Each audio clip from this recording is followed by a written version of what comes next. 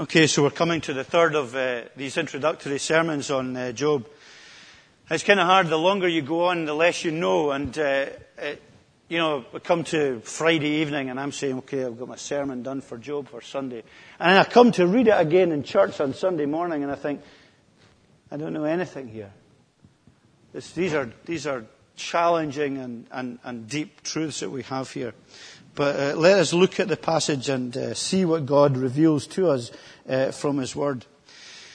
Because I think one of the important things as we will go through Job, and it's a really important thing for our lives. You know, sometimes you might think Job is rather disconnected, and what I really hope we don't find is that you become oppressed by coming to church on Sunday morning looking through Job, because it's not jolly stuff. You know, it's not bright and breezy. But I'm hoping that it's not also desperately dull or mournful at all times. Because what it's doing, it's really giving us a handle for living and a handle for life and the important truths about God. And I'm hoping that we'll be raised up by it also because of where it points us to throughout the book. And because it's practical. Because we live in a society, we have a generation, and we ourselves are people who are easily prone to the blame game, aren't we? We find it easy to blame other people for all our mistakes. And blame is such an important part of living. And it's a great big industry. It's a huge industry. Better watch what I'm saying with all the lawyers in the congregation. But it is a huge industry and there's a great amount of blame that is attached to other people, both corporately and nationally. We've seen that over these last few weeks. Who would want to be a VW director at this time? Because there's great blame being attached to them for what they've done. And that happens at corporate levels, it happens at political level, but it also happens at personal level as well, doesn't it? It's always somebody else's fault. And that's been what it's been like from the very beginning. It wasn't me, it was Eve. It was the one you gave me. Blaming her and blaming God. It's Eve and you. And that's always been the way with us. And God within that is always an easy target for us because He doesn't usually speak back. At least not directly in the way we're used to. So blame to God is an easy target. Even for atheists who say they don't believe in God, He seems to be a convenient one to blame for all the ills in the world that we face. And there are trolls clogging up cyberspace with blame and speaking and blaming and pointing the finger at everyone, including God. And that is too easy for us, isn't it, in life? It's easy to go through our lives blaming others. And we'll maybe look at that a little bit later on also. But when we come face to face with, as believers, as Christians, when we've been touched by the grace and the goodness of God, when we know Him to be loving and moral and just. Yet, in that, when we're faced as believers with the brutality of evil, the brokenness of society, the hurt in relationships, and the miserable way that we sometimes live our own lives and what is in our own hearts, then we have tension, don't we? The good, loving, glorious, redeeming God and this evil that we sense and we feel. Evil's a great problem for the Christian. I'm not saying it's any less problem for the atheist or the unbeliever. But what I'm saying for all of us, there's no easy answers. And again, what I will stress again and again going through the book of Job is that we move away from easy answers. And these sermons are absolutely not intended to be a simple ABC to all the problems of suffering and illness and pain that people go through in their lives. There are no easy answers. We will wrestle, and we will wrestle as long as we live. But we come to the God who reveals, okay? So we have that help. We will wrestle, but God reveals. He reveals what we'll need to know. It's not all that we need to know. We'll be left with many questions. Even Jesus Christ on the cross was left with questions. We will be left with questions. But through that, as believers, we will be asked to trust. Okay? Through the darkness and through the difficulties, you'll be asked to trust when we don't have all the answers. So what we have here is several things in this passage, a great deal in this passage, and I'm going to have to skim through it, and I apologize for that. But we do have evil exposed in this chapter in a very clear way. We've seen that before. There's not many passages or not many parts of the Bible that speak so clearly, and there's not many parts of the Bible that do speak about Satan and the devil in these terms. But the Bible makes clear, both here and elsewhere, that evil comes from, evil originates at a secondary level from a personal being. It's not just a concept. It's not just something that floats about in the ether. There is personal, spiritual, created being who was created good. But we must say with the capacity for rebellion, and who chose that. Who chose rebellion and chose to resist God and to rebel against God because he wanted to be God and he wanted all that God had. And as he did so, evil is unfolded in his character and in his very being, Satan, the evil one. And his character is unfolded, at least part of his character is unfolded here, or the character of him and his demons and of sin and evil is that he is primarily, whatever else we will say, he is a bitter enemy of God. He has this grotesque, resentful submission to God's presence. He comes into God's presence a second time in this chapter, having come the first time. He presents himself before the Lord. I may well be reading and eisegeting into this passage here, but there seems to be a certain degree of coming unwillingly to present himself before God. But whatever, if that's right or wrong, that he is a bitter enemy of God. He hates God. He hates God's goodness and power and glory and majesty and perfection. And he abhors humanity made in God's image. Abhors humanity made in God's image. And his task is to inflict evil wherever he can and divide God from his people and destroy God's creation at every corner and every juncture. He's indiscriminate, he's reckless, he's dark, it's destructive. And the obliteration of God and God's goodness and God's influence is his dying role.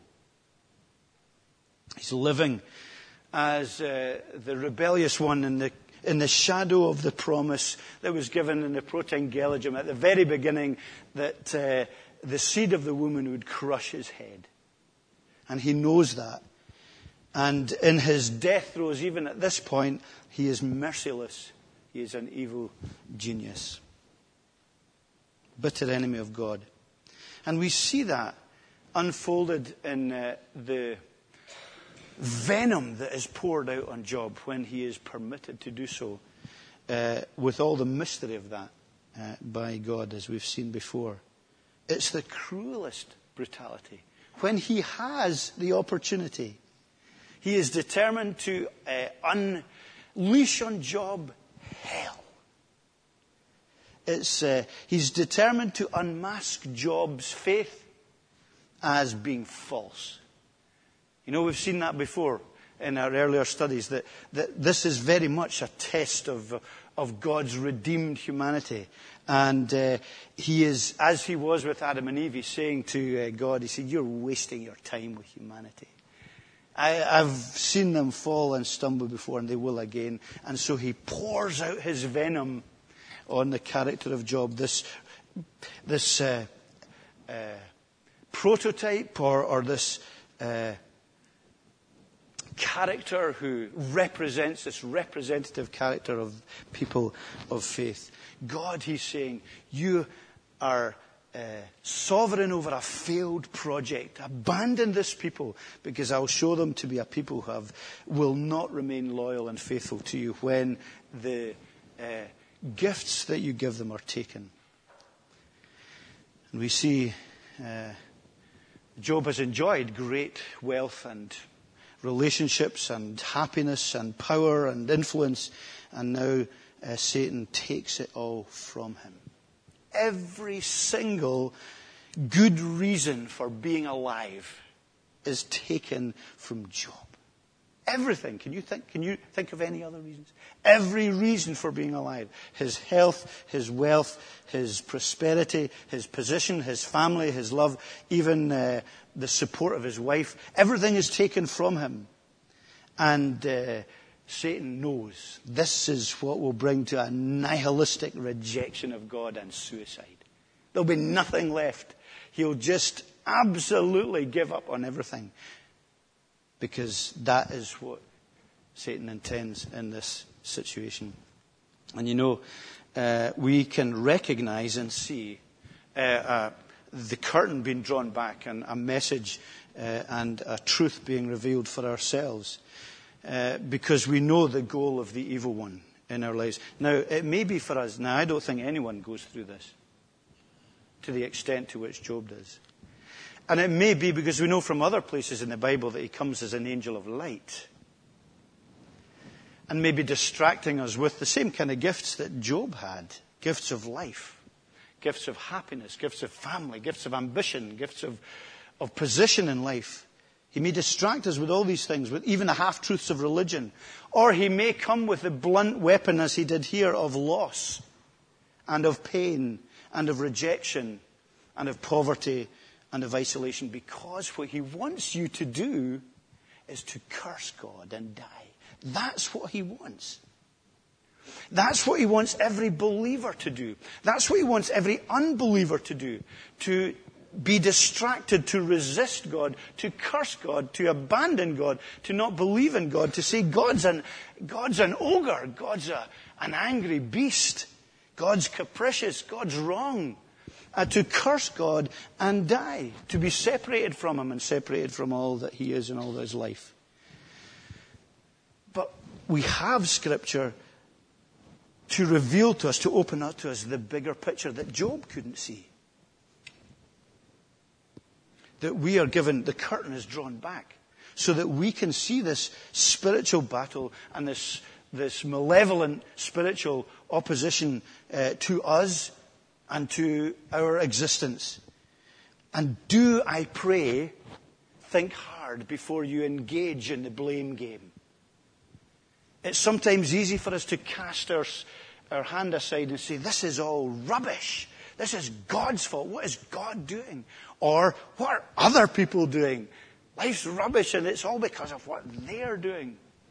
Maybe sometimes just stand back and look at this spiritual picture that's given to us and ask different questions before we engage in the blame game. So we have the scenario here, and I simply haven't time to have gone into it in any more detail, but can I go through the responses that are also here, because they're very significant and very important for us and helpful to us, I hope, to understand ourselves and God and faith and evil. We have three responses recorded here in these two chapters. They're all very different, but they're all significant and important because they reflect on life and they reflect on faith. We have Job's wife who responds in this passage, don't we? She says that he should curse God and die. And the second of the two, then his wife said to him, "Do you still hold fast your integrity?" This is the second of the temptations that came out of the tests that he received. Curse God and die. That is Job's wife's response. And can I say that's absolutely natural? I'm not going to judge Job's wife here. I'm not going to say, wasn't she blind? Imagine not being able to see it. I'm not going to do that. The Bible doesn't do that. Job says to her that she's speaking as if she is one of the foolish women, whoever they might have been. But we're not told anything else. We make no judgment on her, and I certainly don't do that. Some are quick to condemn her. Some are quick to say that was the end for him with her. We're not told that. And we don't know how she responded later on. And I will not judge her. Job does challenge the folly of what she says for them both. He says, look, shall we not receive good from God, and shall we not receive evil? So he involves himself in the answer, saying, this is not This might be the easy answer. The blame game might be the one that is easy, but it's not going to help us. But listen, she is in the deepest grief. She has lost everything. Do we forget that? We look at the cold light of Scripture because it's just a summary of what's going on. We don't think of what she's... Put yourself in her situation. She's lost absolutely everything in her life. Everything. Heart and soul, body and mind. Everything is lost to her. And she gives up and blames God. Because that's easier. That's easier for her in that moment. I'm not going to judge her for that. But it's not the right response. Ultimately, for her or for Job or for us. There is an assumption from her that she knows and has all the picture. That she knows what's going on and so can make that judgment. And it's perfectly understandable that she responds in this way. It's the default position of our hearts. The default position of our sinful hearts is to blame God. We've seen that from the very beginning, that was the default position of Adam and Eve. That they blamed each other and blamed God for what was happening in their lives. But what I'm saying is that can sometimes just be too easy to blame God in that way. You know, sometimes, well, it's a long, long time. Maybe 30 years, is it? No, 27 years since I was doing any exams. And I vowed when I left the Free Church College, I would never sit another exam. And I've kept to that. And I hope I will, never. But, because I'd sat hundreds. But you know, sometimes, and the young people here who are students and academics will know that here, sometimes you get an exam question, and you've got an immediate, easy answer. But you think, that's too easy. Because it's wrong. I often answered like that. Oh yeah, that's easy. But it was wrong. Because usually the very easy answer, in most cases, if it's a serious exam, isn't the very easy one, unless you're a real brain box. In which case it probably is. And the illustration for you will fall through. But for the rest of us ordinary mortals, then it's quite often the case that the easiest answer is not the right answer. Because they're wanting to test your knowledge. And often for us, blaming God is the easy answer. But it is ultimately no answer for us at all. It doesn't provide hope. It doesn't address these things. And it leaves us with the crisis and the problem undealt with and with nowhere to turn. Blame, curse God and die may be an easy answer for us in life. And as Christians, when we struggle, when we're going through difficulty, the temptation will always be to curse God and die. To turn our backs on Him. It might not be so dramatic as that. But that will be the effect of it. It will be that we will turn our backs on the living God. So Job's wife is one response. Then Job's response is incredible in these passages. Twice he responds. From the first tests in verse 21 of the chapter. Naked I came from my mother's womb, and naked shall I return. The Lord gave, and the Lord has taken away. Blessed be the name of the Lord. In all of this, he did not sin or charge God with wrong. And then chapter 2 and verse 10. You speak as well. Shall we receive good from God, and shall we not receive evil? And all this, Job did not sit with his lips. Can I say there's something here really important for every Christian, for everyone who puts their trust in God? This is the response of instinctive faith. Okay? That is an instinctive response we have from Job. I think that's a huge lesson for us with regard to the faith that is God's gift to us. When we face blackness and loss and grief and separation and hell, as it were, in our experience, there will be for us, when we are God's children, an instinctive response of faith. Blessed be the name of the God. His response was worship. It's instinctive. I'm saying that because it's important. This is his instinctive response. I'm not being simplistic. I'm not saying that people who are believers and go through difficulties don't have no feelings and have no troubles and difficulties. But what I'm saying is the instinctive response is worship. Because we're in shock. And we're in shock, we do what's instinctive. And Job did what was instinctive here. You know, you've seen that in the grieving process with so many people. They're in shock, they respond a certain way, And then in later days comes questions and anger and grief and frustration and doubts. And that's very much the model in the picture that we have here. Later on in the book, we have all kinds of things going on. There's a great backlash to come from Job in his question and his wrestling and in his debates with his friends and his what he argues towards God. But his instinctive response is worship. There will be doubt and there will be confusion and fear and darkness, but instinctively he worships. Why is that important? Why does that matter? Why? I can't see anyone here today. I shouldn't complain about the sun shining on me. When the building's been renewed, we're going to move the pulpit back a bit so I can see everyone. But why is it really important here? Why is the instinctive worship? How can he do that? Because he knows God. That's why. Okay, we don't know what's going on. He doesn't know what's going on. He's in shock with everything that's going on. His trust has been stripped back absolutely to the naked, bare line. But he has a past relationship with the living God. Yes, I know it's in Old Testament shadows. But he has intimate insight and knowledge of the living God and a relationship of grace and love with him. He can't dismiss what he knows about God's sovereignty and about God's love. And it's inexplicable worship against all the odds. You see, what we're being told here is that we trust in God. We have faith in God simply because of who God is, not what he gives us, or not primarily what he gives us. He is worthy of our worship. And we can worship him, even as in Job's situation, everything is taken. Now that is not to minimize to one iota what Job is going through, but what we have here is this deep fundamental knowledge of God that allowed him to instinctively worship, because God was trustworthy in his experience. And even though he didn't know what was going on, he loved God. He knew God.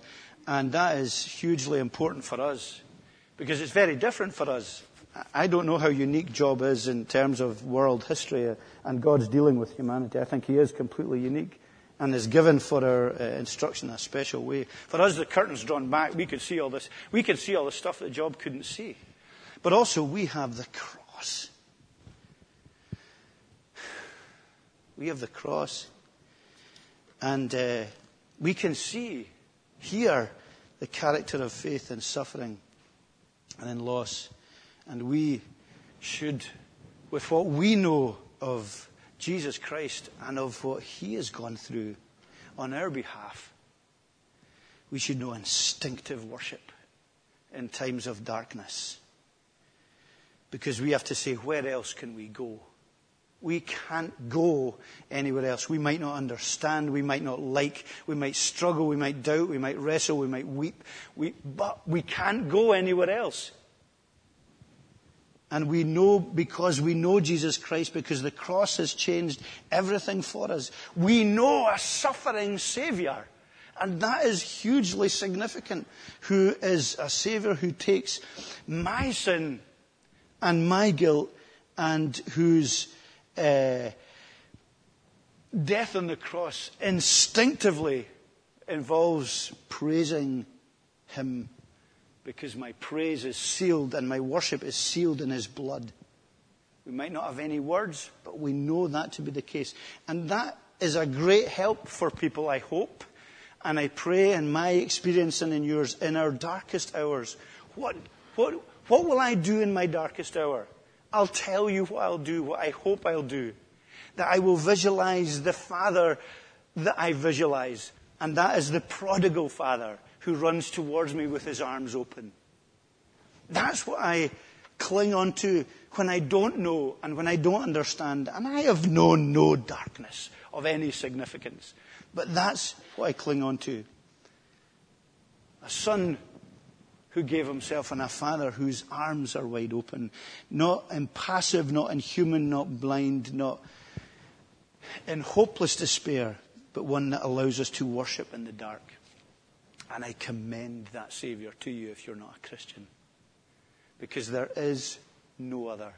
And I ask you not to blame easily this God. And to take your blame and channel it through the prism of the cross first. To see answers for you in your need and in your loss and in your sin and in your death which you face without Jesus Christ. Because it is that personal and it's that real. And if you stand against him in unbelief, you are blaming him. Blaming the one who loves you so much that God sent his Son. Those who believe in him will not perish but have everlasting life. So you have Job's wife and her understandable natural response. You have Job's instinctive worship, which is simply a gift from God because it's not what we would do. But it's because we have come to know him and he came to know him. And lastly, and very briefly, we have the friends in 11 to 13. Eliphaz, Bildad and Zophar. Now can I say, a couple of weeks ago, for those who are visiting, a couple of weeks ago I asked the congregation to read through the book of Job twice. I think it's very important to read right to the end. I think it helps understanding the early parts as well. It's not like a novel where you're just reading chapter and chapter and boom, and you get to an amazing end. It's helpful to read the whole book and to look at it as a whole in that response. But can I say, in relation to that, these 3 verses, they're the best times. It's their best moments, okay? It goes downhill from here for these 3 friends. This is their best moment in the book. Brothers who come together. There's maybe a sense which it was cultural to do that, of course, but nonetheless they come together and they come to grieve with him and mourn with him, and they are so shocked by him. You know, this is an important man. This is a prince in his land, and he's sitting outside the city, rejected, ostracized, just in an utter mess. They can't recognize him physically, and they mourn with him and sit with him for 7 days and 7 nights. No one spoke a word, for they saw his suffering was great. A week's silence. They're thinking, God is really judging this guy. He must have been a nightmare. But they don't say anything yet. But I think there's a very important and a huge lesson here in terms of our community and in terms of your relationship and my relationship within Christian community, how we respond not to our own suffering, but the suffering of others. Huge lesson for us. The importance of silent presence in the suffering of others. We come into people's company, we know them, we love them. They have been hit by some great tragedy and great difficulty in their lives. We don't blame. We don't explain. We don't quote verses to them. Please don't quote, "My friend, all things work together for the good for those who love the Lord." Not to someone who has lost everything. Leave that to God. Don't give them platitudes. Don't send them Facebook posters that speak about giving little ditties about life and suffering and death. You know what we should do? We should shut up. That would be a great thing to do. And that's a great thing for a pastor to learn. To shut up, and I will shortly. The ministry of silence. Because we're reflecting a common need, a common trust in God and an understanding of one another. And can I say within that silent presence, that will mean sometimes for us that God's silence will sometimes be pastoral for us. You know, we always, when the psalmist speaks about God's silence, why don't you speak? The heavens seem as brass. God isn't responding. Will there be a case from this to say also that sometimes in our lives God's silence, not speaking to us, is pastoral? He's dealing with us nonetheless. He is sending his Spirit, who is pleading on our behalf with groans that are unutterable, reminding us that there's more than words in communication, or that communication is more than words and knowledge, silent presence, and the suffering presence. They come and they associate with him, they suffer with him, they sit with him. That was a great thing they did. We give these, jobs. They are jobs comforters. Miserable comforters are you all, he says later on. But let's give them some credit. They suffer with him and they sit with him here in his suffering, where he is ostracized and rejected. And even his wife has said, curse God and die. We don't know where she's gone. A bolt hole somewhere to recover. But there with suffering presence. That is, again, I think, in our lives where we will most closely reflect Jesus Christ in our community with one another. Because Christ is a suffering presence with us. He has empathy with us because he entered infinitely our suffering and pain on the cross. And he wept with those who wept. And he vicariously suffered in our place so that our suffering is ameliorated and is temporary and will one day end, and we can live in glory with this victorious and risen Saviour, which is why the resurrection is so important and why the Lord's Day is the day we worship him on, because it's the resurrection morning. We don't make nearly enough the fact that we worship a living Saviour, not one who remains crucified. He has been to hell and back. He knows what forsakenness of the Father is, and he knows infinite suffering. And therefore we recognize his suffering presence with us, even when we don't understand that, whatever is going on in our lives. So in our lives, we have this knowledge and vision of God that we know him. And we know him as one who loves us, who has entered into our loss, who promises that it will end, who is revealing here that evil doesn't reign. It is under his governance. It's not purposeless, with all the mystery that remains within that. And it's important for us to face these facts in our lives and not be content with the blame game. It is easy to blame others and to blame God. It usually means we become self-contained and self-righteous. And everyone else is wrong, I'm right. And yet it doesn't provide the hope and the forgiveness and the grace and the peace and the knowledge that there is something better. And that even in the darkness we will come and hold the hand of the one who knows no darkness himself. And we reflect on the love of Christ, especially, can I say, in community today. And that this speaks of the importance of community. We bang on here about the importance of community. Sometimes it's a pain in the neck, isn't it? And sometimes you want just to run away. But it's spiritual. And it's there to help and enable as we live with the characteristics of Christ and our need for Christ, the forgiveness of Christ and the grace of Christ. It's a new community. And it's the kingdom of heaven that we're seeking to reflect in suffering and in joy, in good times and in bad times. Let's bow our heads and pray. Lord God, we ask and pray that you would help us to understand what it means to know your word and to understand what you reveal. We recognize we stand on the edge of knowledge. We stand on the edge of revelation, and we are left with many questions. And for those who are plunged this day into darkness and defeat and struggle, it may all seem platitudinal. I pray that it wouldn't, as your Spirit would take it and apply it to our hearts, and that we would be very careful about how we speak and when we speak, and that we would learn the great value in communication of when not to speak, when to weep with those who weep, not as a sign of weakness, but a sign of meekness, of controlled strength. And may you help us to be vulnerable in order to be supported and strengthened, and yet be strong within that as we make our strength Christ.